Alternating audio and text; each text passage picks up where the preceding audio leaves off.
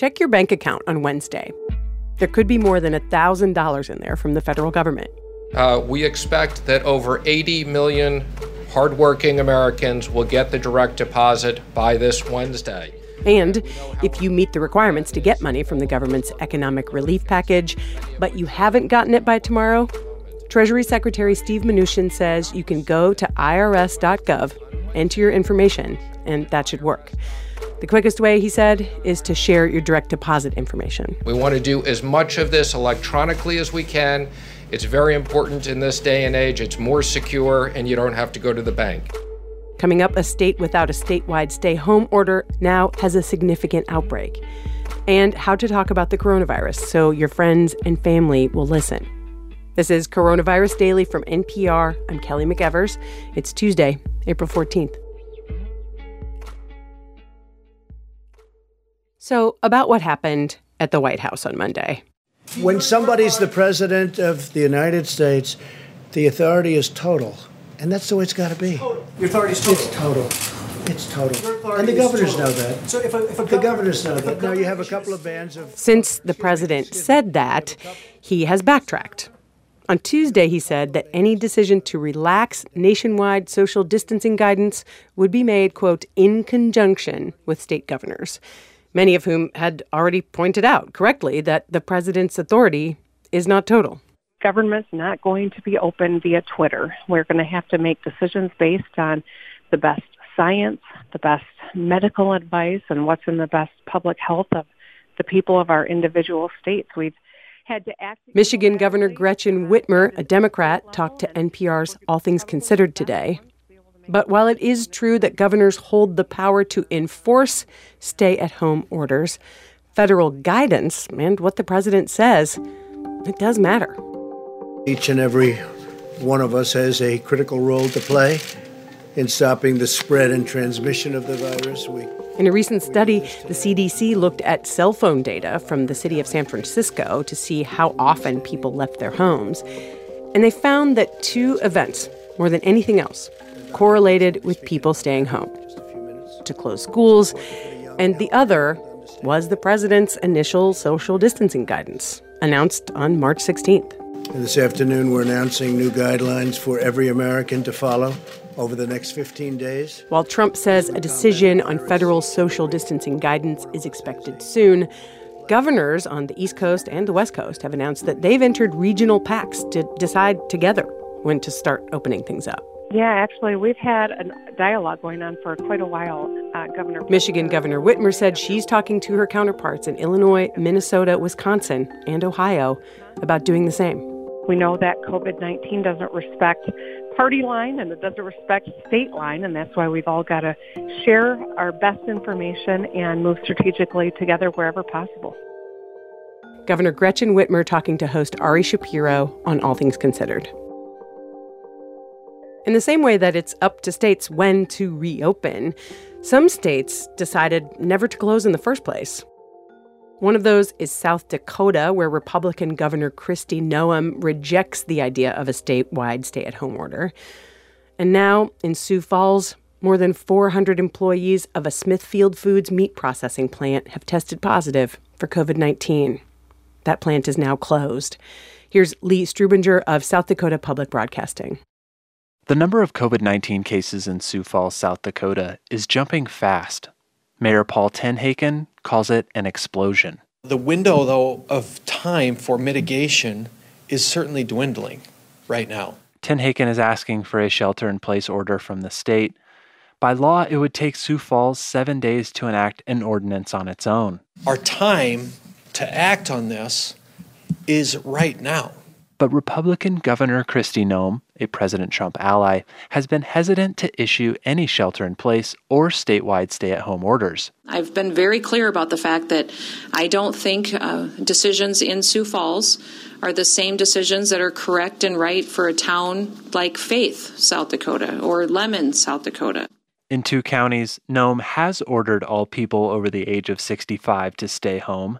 She's also said that people and businesses shall practice CDC guidance. Yeah, I'm not sure that it accomplishes what they hope it would accomplish. That's Drew Harris, population health researcher at Thomas Jefferson University in Philadelphia. If you're allowing people to mix within an establishment, essentially interact, then the virus is going to spread.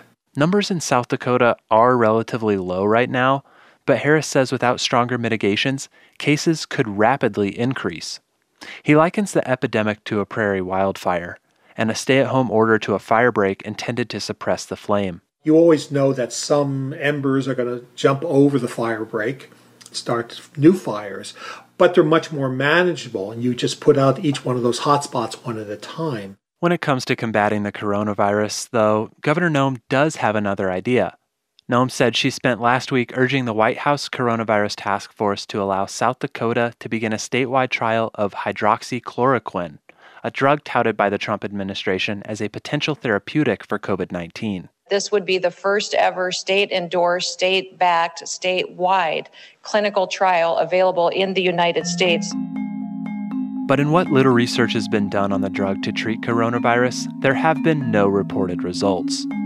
Noem says, though, the trial will put the state on offense against the pandemic. South Dakota Public Broadcasting's Lee Strubinger. And by the way, one reason doctors are so cautious about hydroxychloroquine is, aside from the lack of scientific evidence that it's an effective treatment for COVID-19, there are side effects. They can include symptoms of heart failure and nightmares. But maybe these days you're having some pretty intense dreams all on your own. It seems like a lot of us are. That's why Erin Gravely, who lives in the Bay Area, launched a website called idreamofcovid.com, where you can post your coronavirus dreams and look through other people's coronavirus dreams. She talked to All Things Considered host Mary Louise Kelly about some emerging patterns. You have had responses from all over the world. Give us a couple of the standouts. There actually have been recently a lot from Italy. One that hasn't gone up yet was somebody who was driving around in the back of an ambulance, and the driver was getting more and more frustrated until he basically said, "This isn't my job. I'm done with this." So that was a funny one. Ambulance anxiety dreams, yeah. I mean, it seems as though the ones I was reading seem to run the gamut from really sad, tragic dreams, which makes sense because this is such a sad and tragic time, to crazy, like COVID-19 overlapping with work anxiety dream. I have colleagues who are reporting dreams where everyone is speaking as though they're in a Zoom meeting and they're all spread out on a screen in the dream.